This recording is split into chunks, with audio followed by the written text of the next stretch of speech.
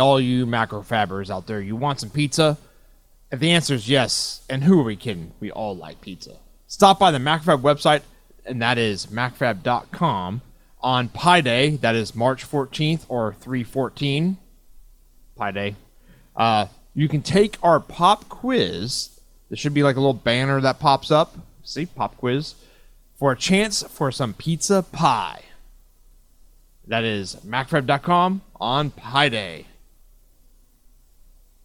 Welcome to the MacroFab Engineering Podcast, a weekly show about all things engineering, DIY projects, manufacturing, industry news, and tool testing. We're your hosts, electrical engineers, Parker Dillman and Stephen Craig. This is episode 319. So before we get started, FeedSpot, I don't know if that's a reputable website or whatever, but has ranked this podcast, yes, this one, #1 for best 10 electrical engineering podcasts. Woo-hoo! So I want to thank everyone for listening and sharing this podcast with others. We are just getting started. I think the next goal is #1 for best engineering podcast. Who's #1 on that? Yeah, who are we toppling next? Slowly climb the ladder one rung at a time. Yeah, one listener at a time. Yeah, thanks so much, everyone, for supporting this podcast and making it as awesome as it is. It's exciting. Cheers, everyone. Cheers, everyone. And then one more thing is, I don't think it's live yet as of the live stream, but should be live by the time this podcast episode comes out, is MacFab's automatic uploader, and our platform supports KiCad 6 now. So that's good. You know, okay, question, just because it's been a while since I've used the platform with KiCad. I did years ago. But what all does that mean? You have KiCad 6 support. Does that mean you can drop your KiCad files directly in? Your KiCad PCB file, you just drop that right into the platform, and it uploads and does the bill of materials and everything. Oh, that's rad. That's super nice. Yeah. And KiCad 6 is the most recent. The most recent one, yes. Very cool. So as of right now, in terms of the MacFab platform, KiCad and Eagle both have those capabilities where you just drop in your files and it just scrubs and extracts everything, right? Yeah. Correct. Super cool. And then everything else is either ODB++, raw Gerbers, and then DipTrace has their ASCII file. Yeah. Which works. I don't know if it's updated or not, but it used to work. Probably still does if it's that version of whatever DipTrace it was. What I've noticed with DipTrace is the ASCII stuff never changes. Never changes? Yeah. That's always the same. So I bet you, it still works. Yeah. And you can do ODB from DipTrace. So yes. Yeah. You can do all the I guess more labor intensive ways, but the guaranteed ways as well. Yeah. ODB is my favorite way of uploading stuff to the platform, I should say. Because it definitely works the best, I would say. Yeah. And it's a more complete package out of everything else. So, highly recommended. I can't wait to, Eagle maybe actually outports that. Maybe someday. Sounds like a ULP thing. Yes. That'd be one crazy ULP. It'd be a monster ULP. Okay, so our first topic today is testing ratchet wrenches. Now, this is an electrical engineering podcast, as evident by our #1 ranking. And this is not really electrical engineering at first glance. Yeah, there's some electrical here. Yeah. So, how long ago? Was this 2 months ago? I think 2 months ago. I broke a ratchet wrench. So ratchet wrench is think of a socket, not a socket wrench, but like a regular crescent wrench. But it has basically the end of it ratchets around in a circle. So you can quickly loosen or tighten a fastener in a low profile manner. Because a socket wrench has the socket plus the ratcheting mechanism. So it's thick. And I had a Harbor Freight Pittsburgh Pro, I think is what they branded. And I'd actually broken a couple at that point, but this one I broke a 1/2 inch which is the one I use like the most. It's a fairly beefy one. Yeah, 1/2-inch ratchet or wrench racket. I basically the pawl stopped working and it just like sprung apart. So what did it just like free rotate after that? Yeah, it just freely rotates and like parts fall off of it. So I was like, oh, okay, I'll probably, and how I view it is if I break a tool or something, it's at the point where I need to just go buy the better version of that tool, right? Because those are wrenches I bought when I was like in college. So they lasted 10, 12 years at this point. So I wasn't like sad that they broke because I got my use out of them, right? Yeah. It's just one of those time to finally actually buy something nicer. And so I started looking around online and I'm like, there's a lot of choices out there. There's a lot. Different brands. Other brands have like different kinds and different specifications and that kind of stuff. So I'm like, you know what? I'm going to buy like one of everything and figure out what set I want to buy. Because I was going to buy a whole new set of these ratchet wrenches. And so I first came up with qualifications, right? Because I'm like, okay, it has to have these features for it to be in this test. A contestant. Yeah, a contestant. So it has to be a ratcheting wrench. Self-explanatory, but it has to be in there, right? Your spec sheet's got to have the first qualifier is it's got to be ratchet wrench. Non-reversible style, which some ratchet wrenches have a little clicker on the back, and so you can reverse the direction. Right. This is flip it over to flip direction. Right? Yeah, this is you flip the ratchet or the wrench over to reverse it. And the reason is because for me the entire point of a ratchet wrench is its low profileness, when those little clickers that to reverse the direction actually take up extra thickness. You know, I can't stand it when you get a ratchet wrench and it has an angled head on it, because it like defeats the entire purpose, right? Yes. So 0-degree offset. Yep. In the head. So it's a flat just a flat straight wrench. bar. Yeah. And then we are going to, it has to come in 1/2-inch hex, because that's what I'm testing everything with. That was the one I broke that made me start down this path. And so I'm like, it has to be 1/2-inch hex, because there's a lot of brands out there I found, they only make it metric.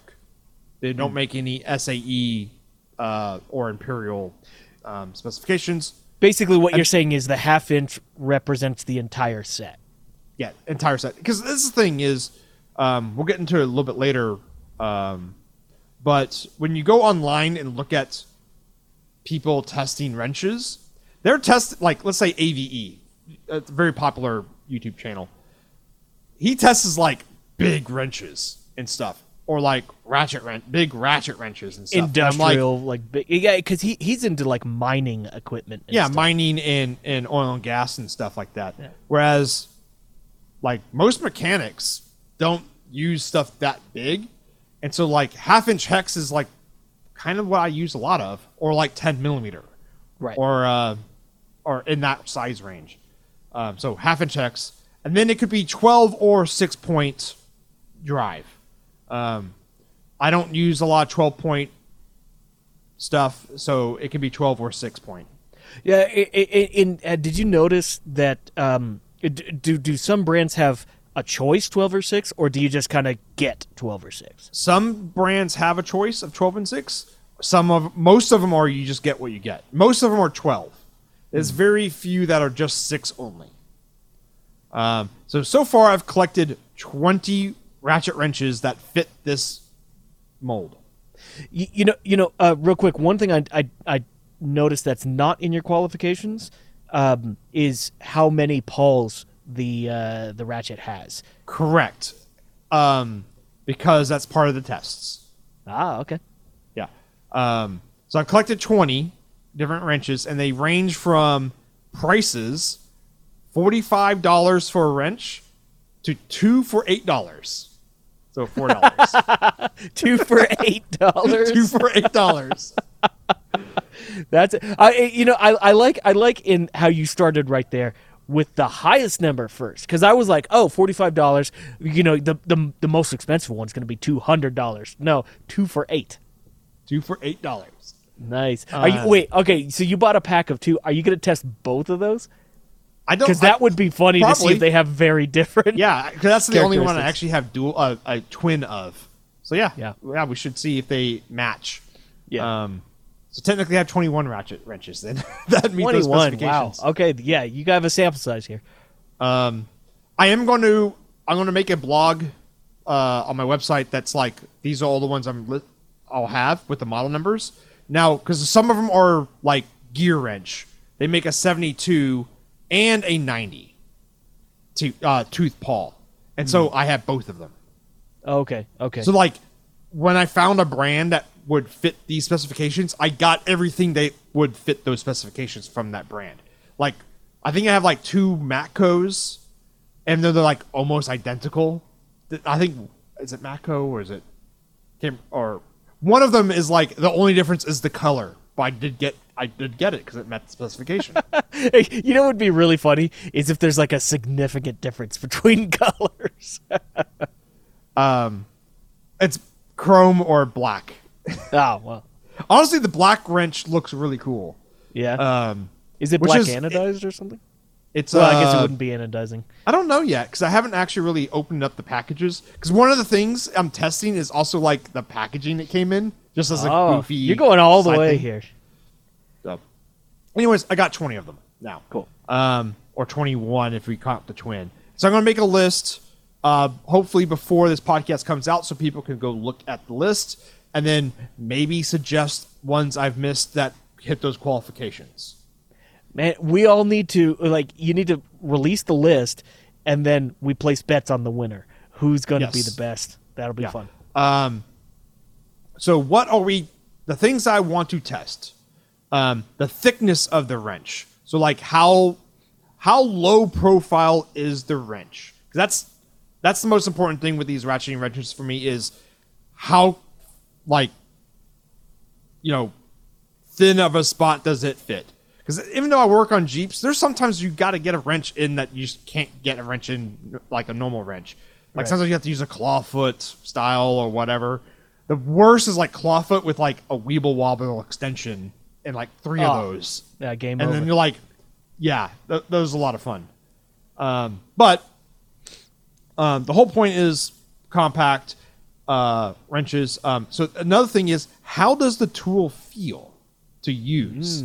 So I'm going to actually try turning some bolts with them. They're probably not on a car. I'll probably just tighten up some bolts on in the vise and like to see like how well does the mechanism move? Like, is it smooth? Do all the teeth feel the same? Yeah, yeah, exactly. Or like one of the big things is some brands of wrenches have like sharp edges from the stamping. And it's not like sharp where it's going to cut you, but it's like they press on the surface area that hits your hand is smaller. And so it will push into your hand on a sharper edge. Whereas like I have some really old Craftsmen that have like a more rounded edge on them. And so they don't hurt your hand when you really push into them. So that's part of that as well. Like and when you really have to reef on a bolt, how much does it hurt your hand, right? Yeah. And then the other thing is max torque to either failure or cam out. That's the big test because it's basically when will these fail. Another thing in there, I guess we need to put in before is like how many degrees of arc. The more teeth it has, the less degrees you need to swing it before it clicks over. Right. Yeah, catches. And that can be that's really convenient when you have super very tight convenient. areas. Very tight areas, yeah. Yeah. So any other tests that people can think of, we can add in here. I don't really want to do like I've been watching a lot of like people testing wrenches and stuff on YouTube to get ideas of tests, and I think just doing a max torque to either failure or cam out, either or, basically, is going to be, that's what I'm looking for. Like, how much force can this wrench take until it just fails?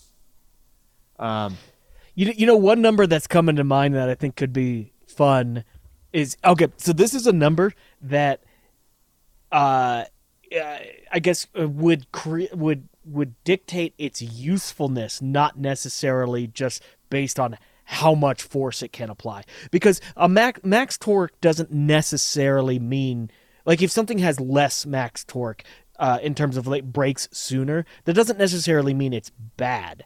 That just means that it failed sooner, because like most of the time you're not going to take these things to that level, right?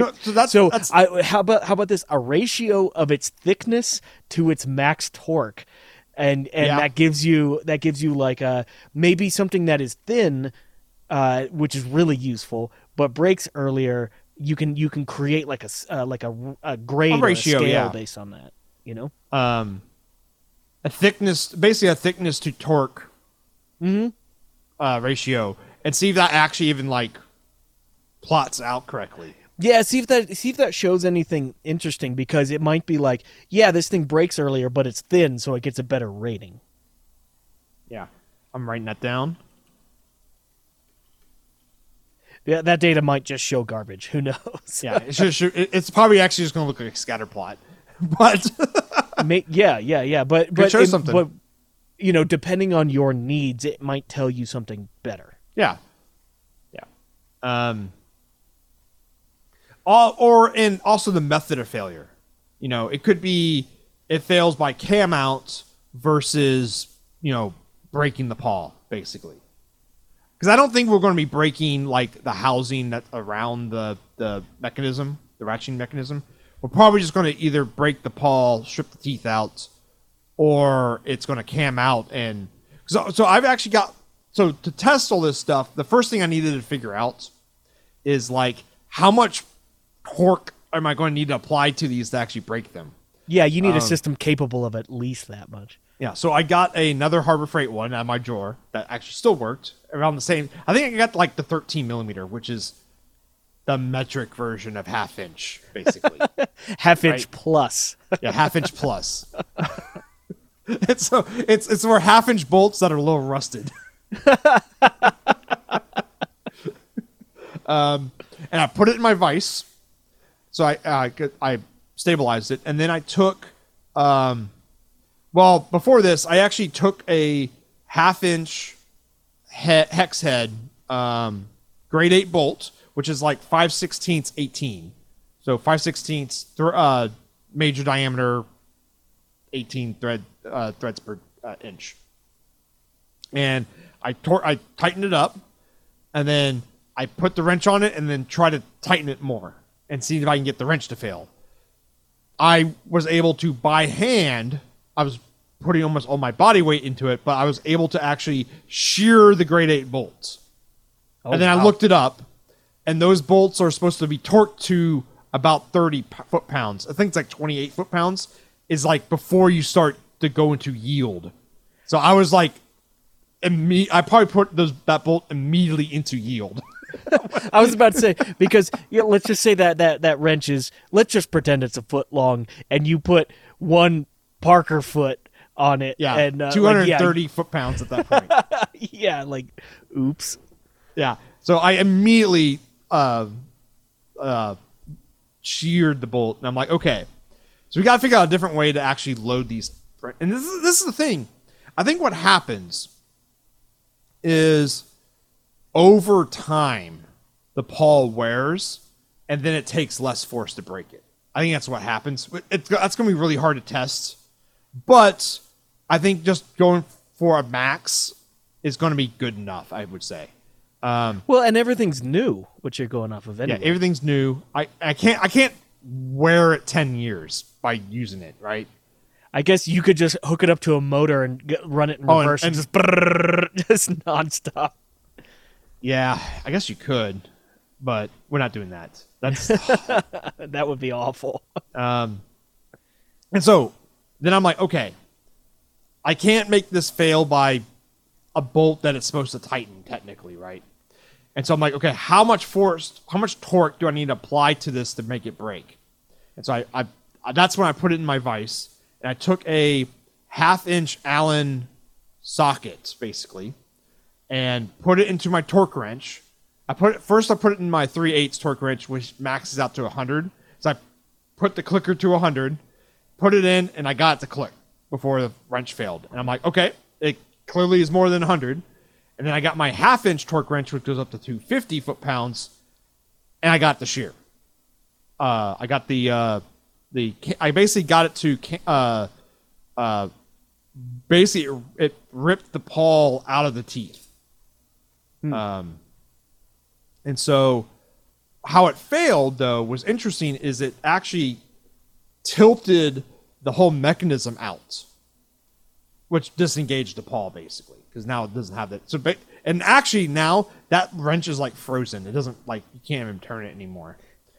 And so that's actually an interesting thing. Is one thing we should put in the test is how much degrees of deflection does the mechanism have? So what do you mean by... So when you have let's say you're able to, like, so the mechanism that rotates inside the housing can wiggle until it on catches the same a tooth, plane. right? Well, no, it can wiggle on the same plane as the wrench itself. Oh, I see what you're getting at. Yeah. And so that's how my other one failed, is like, because you're turning it and you're never going to be turning it perfectly on axis, right? Right. And then you turn it on slight axis and you put a little too much force and it kind of just pops out. So just maybe being able to measure how much play is in there. Maybe the more expensive ratchets have less play. Maybe ideas.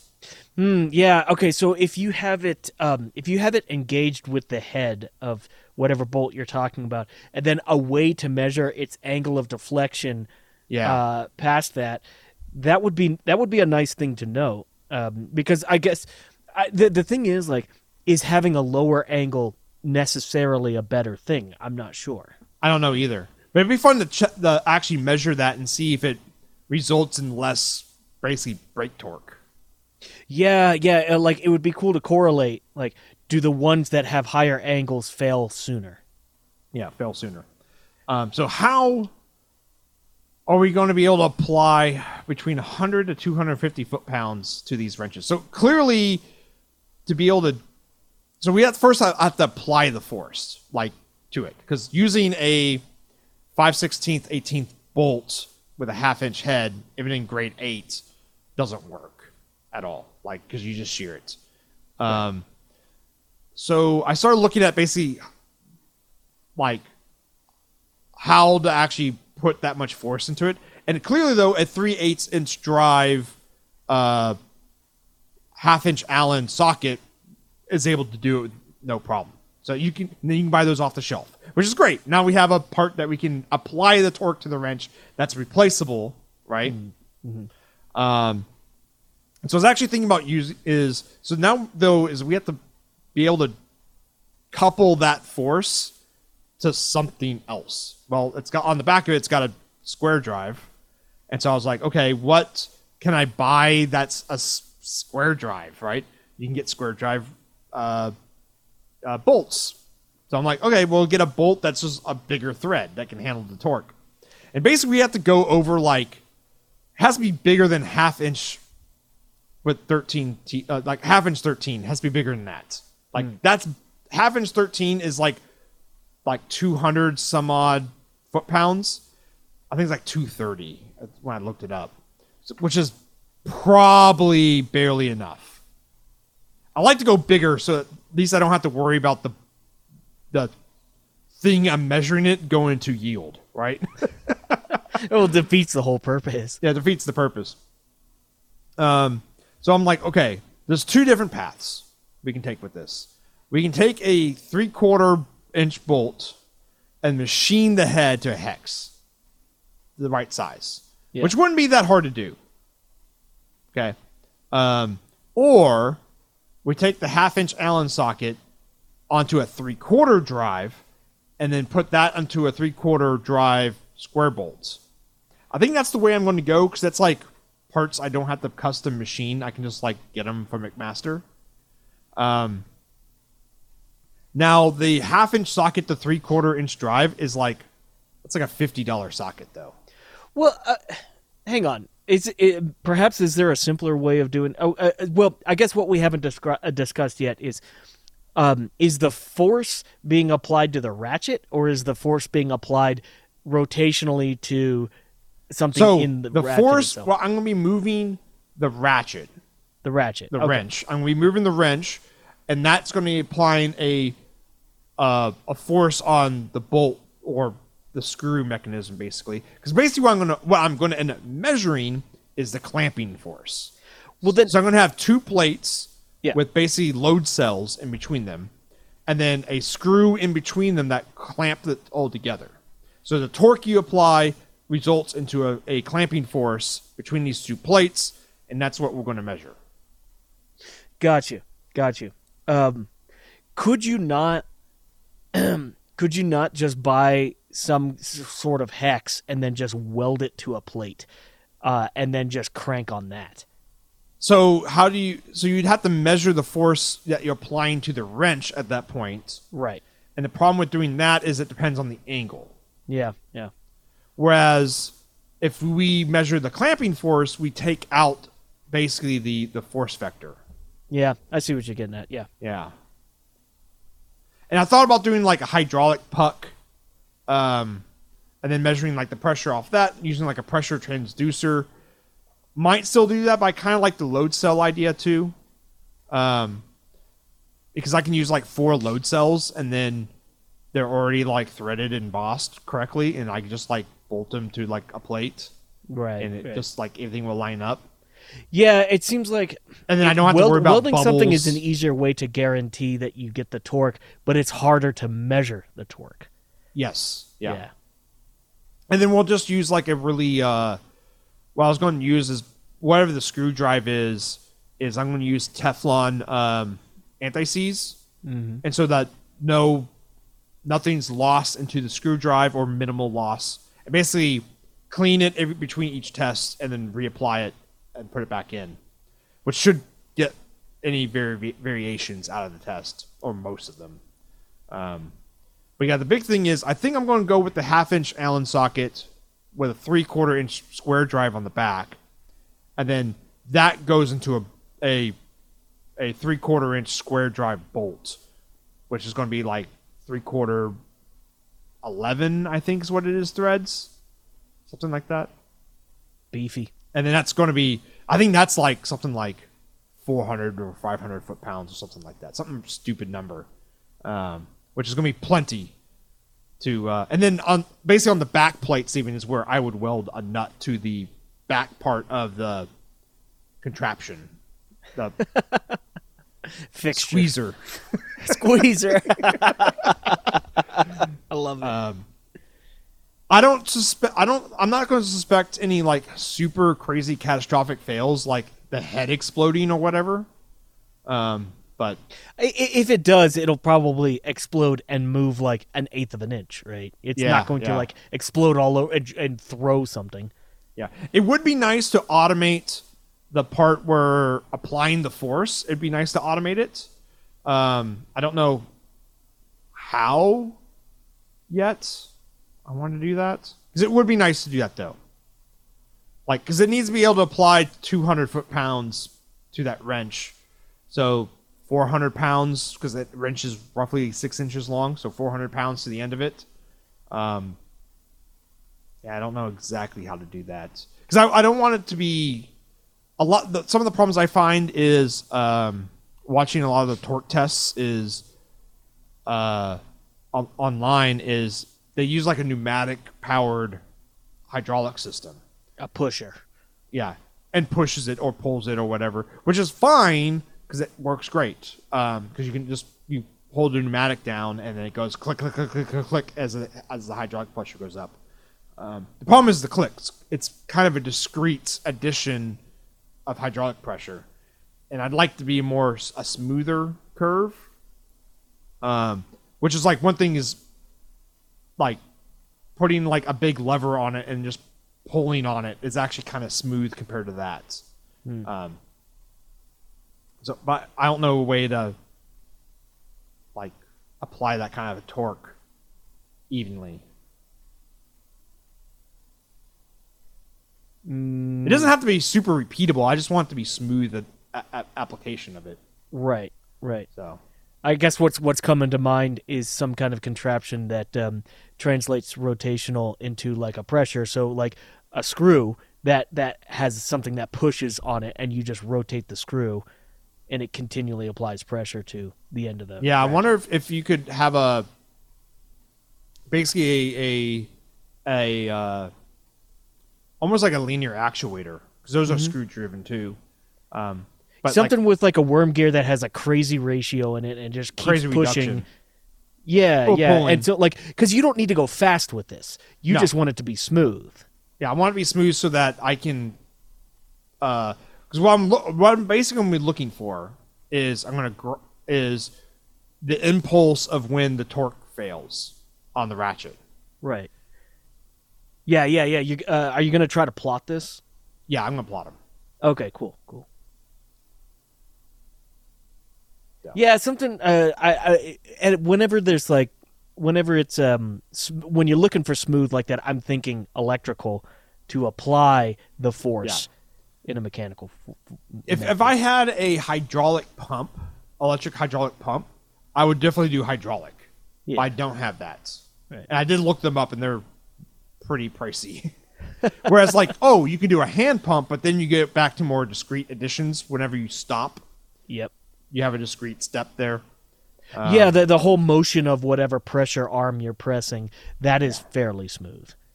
Yes. Yeah. Because that part's smooth. It's just when you release to do another pump, you actually have bleed down too there. Right, so it'll step. It'll spike.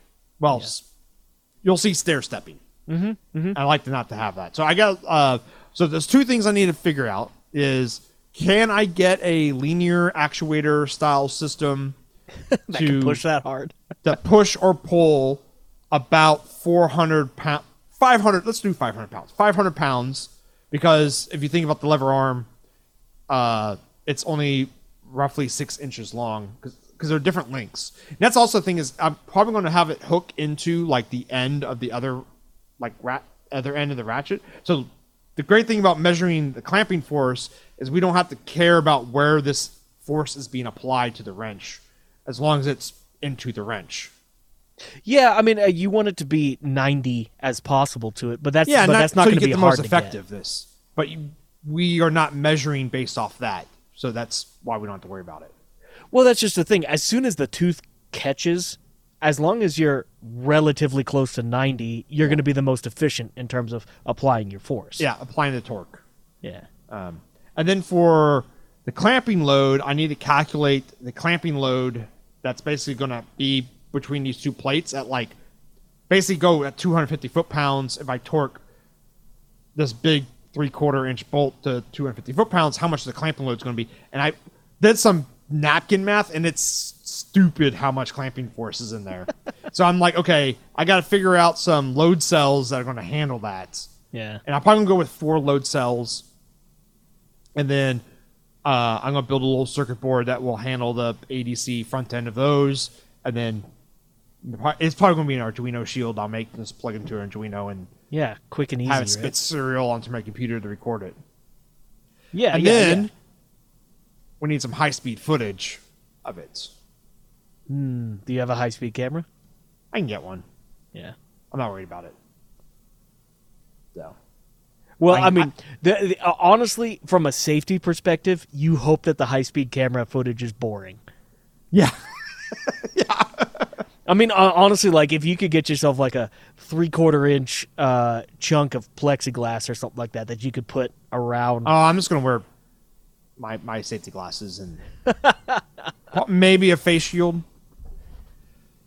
I thought it was going to be like that, but even the cheap wrench, like cheap Harbor Freight wrench I tested to even get close to these whatever numbers I needed, between 100 and 250 foot-pounds, like, it didn't explode or anything. Now, it could explode, which is why I am going to wear safety glasses and stuff. But it's also like I'm not going to be like my face is not going to be right on it either. Oh no, you're gonna be a distance away from Yeah, it. which is I guess, also why I want to be able to apply the force smoothly and away from me. right. Yeah. I guess one of the other failure modes, and this would be an extreme failure mode, is if let's say you have, like you mentioned, whatever linear actuator or whatever you're pressing on the other end of the and that the snaps. ratchet. If one of those teeth on the other end of the ratchet breaks, those could launch, right? Yeah, but you're right. that would mean the casting Failed. would fail, and that's probably not going to happen. Not good either. Yeah. Well, it's not. I was good, also but going to measure. One thing I forgot to mention in the measuring is I'm going to measure the actual like teeth to teeth, not teeth, hex point to hex point maybe in the ratchet mechanism, and just see what the number is. Because like technically, the closer to ½ inch it can be, the better it is, right? It's less sloppy. Yeah, the better it is. I mean, but at the same time, so there's a balance between like how easily it like goes on to the head of the bolt versus how effective it is. Yes. Because I mean, some slop is necessary, right? But too much slop is terrible. Think about if you had a press fit socket. Yeah, right. You'd be hammering it on. Yeah. Well, and you have to hammer it off. Right. Actually, okay, if you measured the span of the teeth, get an average of that. What I'd like to know, just from a design perspective, what do most people think the fat should be? Yeah. Like what if all I were 20 to design a ratchet, is it 10 thousandths? Is it 30 thousandths? I don't know. Like how much is a good gut feel for that? Maybe we find out that all of them are within like 5 thousandths of each other. Yeah, I mean actually within like machining tolerance. Yeah. Maybe we find that out, and it's like, oh well, that's a good number. And I bet you there is a tolerance for it, and we should see if they're actually within that tolerance. I mean, is there though? Like, yeah. There's a specification for it. There's a specification for hex heads. Yeah. Well, bolts can be no for hex heads, but for the ratchet, is there a standard? No. So you could take the tolerance, add it, and see like how close are things to that tolerance, like that number. Right, but what I'm saying is the designer of the ratchet, they have to take the tolerance of the socket head or the hex head and then add something to it. I'm asking, what did they add to it? Yeah, what did they add? I don't know. I did see that, honestly, that right there is the hardest part about engineering, is like some people just know what they add to it. Yeah, what it should be. I don't know that number. I wonder if some of these really cheap ones I have are actually like 13 millimeter ones. Those got a half-inch stamp on them. Yeah. So, because it's only half a millimeter more. So, what is half an inch in metric? Is it 12.7 or something like that? 12.54. No, right? It's not 12.54. I don't think so, right? Yeah. It's close to that. 12.7. Yeah, 12.7, like I said. Yeah. So that's a little over. It's 0.3 millimeters away from 13. This is us freedom units guys trying to play metric games. And actually so I'll put all the brands and all the model numbers, and I'll put the prices and actually where I bought them from. And I was really disappointed that there's not a lot of Japanese manufacturers in it, because most Japanese manufacturers make them only in metric, and they have to be half-inch hex. So I mean, go figure. Yeah, but I was like, I really wanted to try. It's same thing with German brands. I only found like 2 German brands that actually made half-inch hex head ratchets that fit all those specifications or qualifications, I should say. But it was kind of disappointing, I guess. I'm going to add one little wrinkle to your plan here. Okay. If you have the time, let's just put it this way: if you take these and you get failures on all of them, maybe take the best one and the worst one, break them apart, and then under a magnification, look at the broken steel and see if you can see any difference between the best and the worst. So, like, does one have, like, really fine crystalline structure? Does the other one have, like, schmutz inside the steel? Who knows? Yeah. I'm going to bet you that the 2 for $8 ones are going to punch well above their weight. You know what? And that'll probably make people both mad and sad, but I would not be surprised. It's like when Dave Jones tested the Harbor Freight multimeter. That's like a $5 one, and sometimes you get it for free. He was so pissed off. He was really pissed off because of how good it was. I remember he puts his like voltage standard, and it was like 10 volts or something like that, and that meter read 10.00, like just straight on. And that's not necessarily the most difficult thing, but but he was expecting it to be off. Awful. And it actually ended up being not bad. Yeah, it was. And really, the only usable. thing bad with those meters are the leads. Which we've discussed multiple times. You could buy really good leads on Amazon for $8. Like $8. Yeah. Yeah. And they have needle tips on them. They're awesome. And that silicon, the leads themselves are made of that real flexible silicon. Oh, it's nice. Yeah. So, I'm excited about this, dude. This will be fun. So next week, I'm going to have a design and probably order the parts to build the tester. Nice. And then I'll have my calculations on like how much clamping force is going to have to handle and all that stuff. It's going to be a lot. It's something like 200,000 pounds or something like that. Yeah. There's a reason why like your car, when you properly torque your lug nuts on your car, your wheels do not fly off. Even though how much energy, like calculate how much energy your tires have, like rotating at 80 miles an hour, and how heavy, because they're like, what, 40 to 60 pounds is what a wheel weighs. Like how much rotational energy is in there. Why don't they just fly off? Because you have 5 lug nuts torqued to 100 foot-pounds, and there's a lot of clamping force holding that thing onto your hub. Because it's not your studs and your lug nuts aren't actually holding your wheels on. It's the clamping force that holds it on. So it's not, it's because like when you calculate it out, you're like, oh, I'm only torquing 5 lug nuts so total you're at 500 foot-pounds of torque, right? But when you look at the clamping force and some like astronomical number of like safety factor. Well, they put it where it counts, right? Oh, yeah. That's also why, like, I pucker a little bit when I get on the freeway and I see a guy with a donut going 85 down. Like that. Oh, God. Did you put that on? Or I always... donuts don't really scare me. It's when I see someone who's got, like, either a really out-of-balanced wheel or their suspension shot on that one corner. And so the wheel is, like, going up and down, like, 6 inches. And you're like, how do you not feel that? Yeah, they probably do and just don't care. They just don't care. Yeah, or you're behind that guy and you're like, I can clearly see your rear tires and your front tires. Oh, your car's so out of alignment. The crab walking down the street. Yeah, and still going 80. Yeah. Okay. I think we have time for one more topic, Stephen.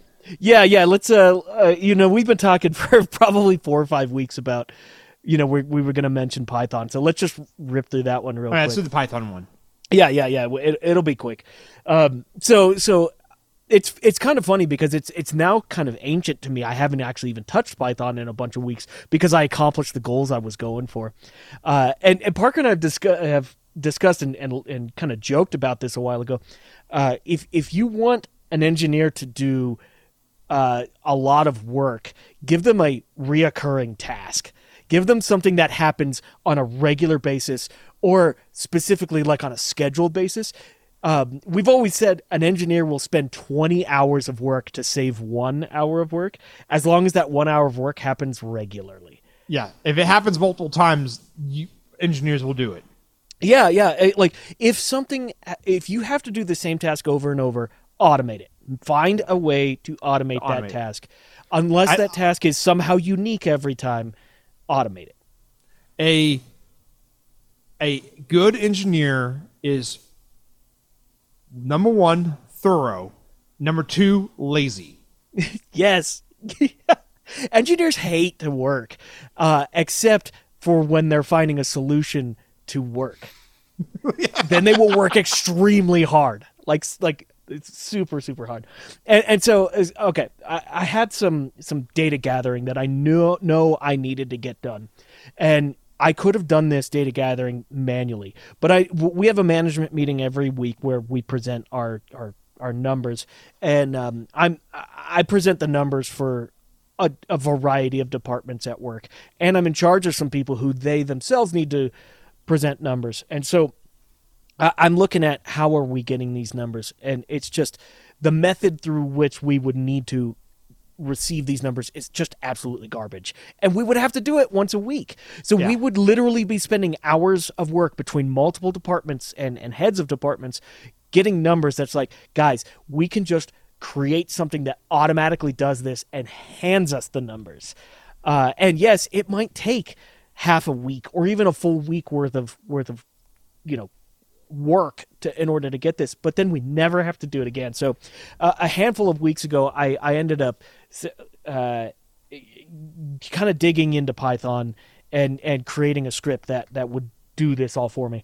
And here's the thing, I'm not a coder. Like, I've said this a bazillion times. I don't write.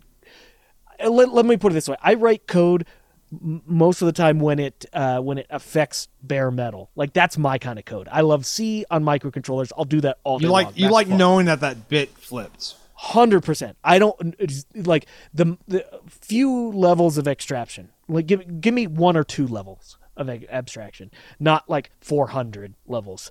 But I was like, okay, I know that this data is gatherable. I know this is something I can do, and I know Python can do it. So I was like, okay, I'll bite the bullet. I'll learn Python. And the one thing that I think is like a real testament to Python itself is the fact that a guy like me that I get programming, but I'm not good at it, I can go dive into Python with the idea of this is what I know what my outcome should be. I know what my inputs are. I don't know how to connect those dots. And in a few days, I can connect those dots and not be banging my head on a table. Like, that's where Python really excels, in my opinion. So this script I have, it accesses an API that goes out to our database where we store all of our part numbers, all of our build IDs, all of our production information. It goes out and it gathers all this data, it parses all of it, and then it creates an Excel sheet that is already pre-formatted and hands it to all of our departments such that we can open it, gather our numbers, and just present it each week. So the whole goal was I wanted myself and my department managers to spend only a few minutes each week just reviewing the numbers before the meeting such that we can go and present it and say, here's how well our departments are doing, kind of thing. And with Python, there's two plugins that I want to kind of showcase that really made this available or possible. And the first one is requests, which they call it HTTP for humans. And it makes going out to a web address, asking for something and getting information back, it makes it unbelievably simple. Like, it makes something... Go ahead. That module I use practically every script I write. It's so good. It's so good because you just basically say get, you give it API keys, you give it web addresses, and it just craps out data to you, which at that point, it's just a matter of manipulation and just asking or Python to parse through what you need to. So yeah, requests is fantastic. And then I found another module called OpenPyXL, OpenPyXL.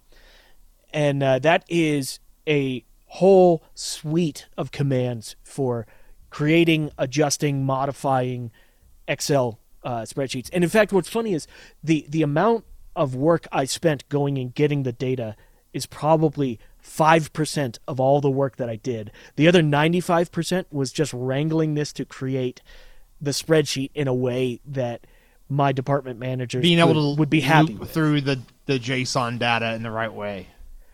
And just things like, I want it in this cell, and I want it centered, and I want this one to be bold, and I want it arranged. Oh, so you're actually doing formatting. Here's the thing. Wait till you start doing PDF documents. Oh, PDFs are fun, yeah. Well, no. Okay, so here's the thing I've found with people is, and this is not a dig towards people. I think this is actually a good thing. But if you present somebody who isn't regularly using just like strings of data, if you present them that, their eyes roll back into the back of their head, and it means nothing to them. Like you can't just give a list of numbers to somebody and they do it.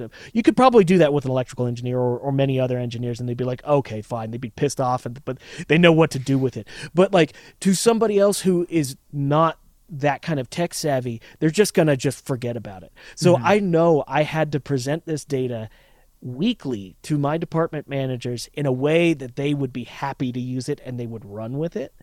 So I went through the trouble of like creating a beautiful Excel spreadsheet, or just doing that automatically. Like go out to the API, get the data, parse it, make it pretty, hand it to people. That's the whole path. So you know what the next step is? What's that? Figure out what they are doing on their end to make it presentable and just automate that part. You know, it goes even.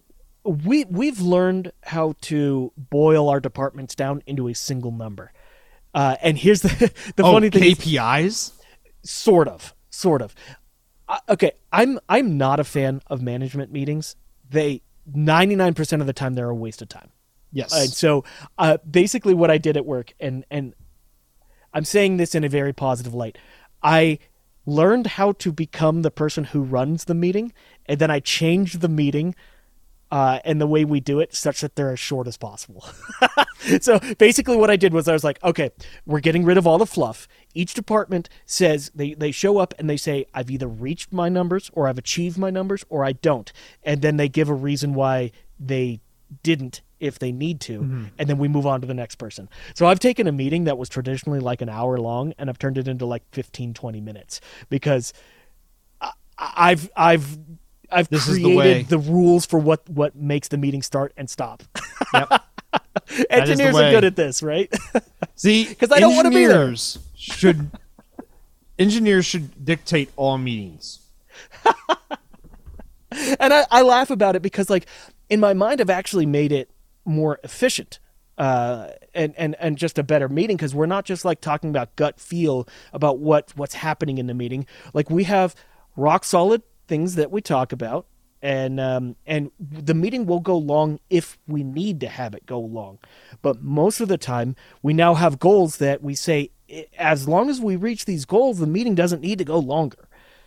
And so, yeah, I think that kind of wraps up to what we were saying earlier. It's like engineers are lazy, and they will spend a lot of work to make sure that they don't work exactly. in a way. And so, hands up, I'm totally one of those guys. But now having dug into Python in this way, I already have a ton of ideas in terms of what we can do next. Because we have another system where we track failures and RMAs and things like that. And I know they have the ability for API calls and being able to ingest data and modify things. And so, in an effort to even further make our meetings efficient, I want to be able to report quality data automatically without me having to go and scrub a bunch of stuff on an online spreadsheet and just say like, okay, show me what failures were done this week, show me how we repaired them and where we're at and our total numbers and things like that. Just give me the numbers automatically. The only thing that sucks about this Python script, and I actually had to build a cooldown timer into my script. My API that I go out, if you have more than 30 calls to the API in a minute, it will shut you down for 5 minutes. So you have to wait 5 minutes to spit out another 30 calls. And what's annoying is, depending on what you're asking for from the API, a call could mean a massive slew of data, or it could mean a single item of data. So I had to create this cooldown timer where it would keep track of how many calls it went out, and if it reached a certain number, it would just pause for a minute, such that it could. So basically, like how you have a certain calls per minute that it's trying to keep track of. Correct. Yeah. So Yeah. No, that's that's normal way of doing it. But here's an example of where it's goofy. I could send them an API call that says, "Show me all of our active builds right now," and that could be pages and pages and pages of data, or right? one. Well, or one, but we have many builds going on at once. But if I were to say like, "Hey, what capacitor is in this location on this board?" That also counts as an API call. So I can either get like this massive data set or an individual item. Both of them count as the same thing. And so sometimes I have to ask for individual items, and sometimes I have to ask for the whole list. So I just have to keep track of that. So what sucks is to get my data every week, it's about 30 minutes of just hammering the database. Yeah, you're right. Right. Well, it's 30 minutes because like I do 30 calls and then I have to wait a minute, and 30 calls and wait a minute. So I set it up on a Windows scheduler so it happens at like 5:00 in the morning on Thursday, such that everyone shows up to work and there's this beautiful data set that happens. Do you own that database or is it in the cloud? It's in the cloud. Oh, that's why. Yep. Call them up and be like, "Hey guys, I need this rate limit increased." I don't care about like if it runs overnight, it doesn't matter to me. But that is annoying where it's like 30 calls, you can blow through 30 calls in no time flat. Yeah. In fact, developing this code was annoying because I had to keep track in my mind. It's like, oh, I have to rerun my script. How many times have I done it? Because I'm not keeping track of like a variable between runs. Between calls or between runs. Yeah, exactly. Which would be kind of hard. There was a handful of times where I tripped it, and it's like, oh well, time to go get some coffee and wait 5 minutes. So that was fun. And I've actually had managers in the past utilize what we've talked about, where it's like, oh, we need a bunch of work from an engineer. We'll just make them do the same thing over and over. Or we'll just schedule work for them on a regular basis, and then they get pissed off and they solve the whole problem. Yeah. Now, for a suggestion for people out there that want to get into this kind of like Python automation stuff, there's a really good book called Automate the Boring Stuff. It's like a Python introductory thing for beginners. And it's automatetheboringstuff.com. It's a really good book. I think there's an ebook too that you can get. Ollie suggested. And then I have one thing I want to talk about here is commenting code. Oh yeah. What is useful comments for maintaining the code later down the road? Putting in a comment that is this line does 2 + 2 and it equals 4 is not good commenting. I would say anything that has to refer to external documentation, like let's say you just pasted in like this crazy formula, maybe have where you found that, like the URL in your comments or whatever, or what that function does. So I like to do is actually function level commenting. So like if I write a function, I go, this function does paragraph of stuff, right? Right. And then I go, example, give it this, and I'm like, this is the input, and then this is the output. So that way you can technically kind of like a mini test for it. So you can be like, there's a bug. Does it actually go through its test example correctly? Yeah. That kind of stuff. Because commenting line by... Because I had one professor in college that wanted us to comment every line, and I'm like, that is such a waste of time. Well, okay. You don't need a comment to see that it does addition. Yeah, right. That's okay. So that's my point. If it is a built-in function to the standard language, that probably doesn't, like what you were saying, like x is equal to 2 + 2. Like you don't need to comment that unless there's something unique about it. But like when I was using that OpenPyXL, like a lot of times I would write for loops that would go through and format groups of cells.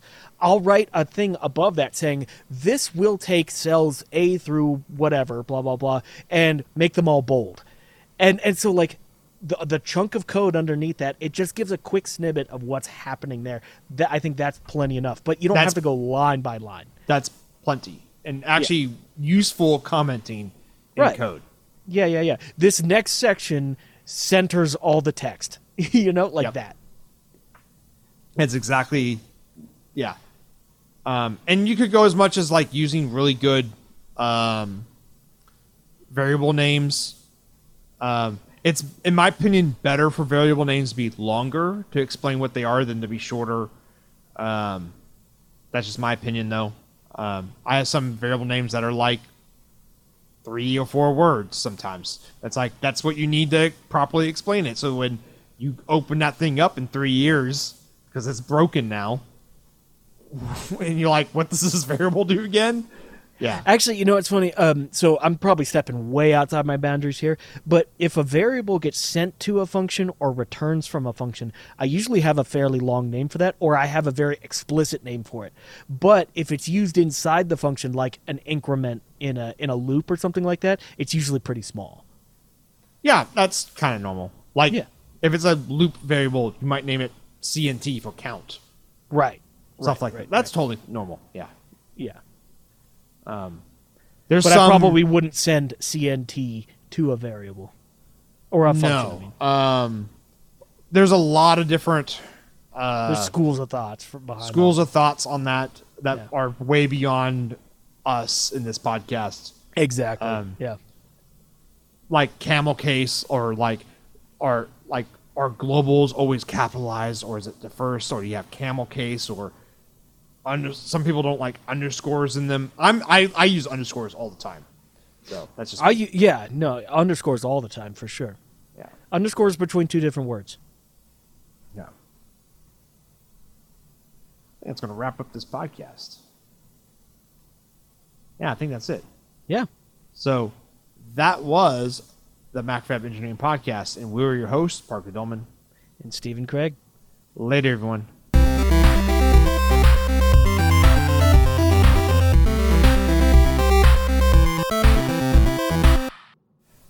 Thank you, yes, you, our listener, for downloading our podcast. If you have a cool idea, project, or topic, or you have a ratcheting wrench that I should test, let Steven and I know. Tweet us at MacFab, at Longhorn Engineer, or at AnalogENG, or email us at podcast@macfab.com. Also, check out our Slack channel. You can find it at macfab.com/Slack. And I still don't have a URL shortener / shortcut for the Twitch stream thing that happens at 6 o'clock on Tuesdays. That's 6 o'clock Central Time in the United States. So you have to go to twitch.tv/MacFab or follow Steven and I on Twitter, because we tweet it when we send it out. And we also post a link up in our Slack channel. I think that's it, everyone. Have a good weekend.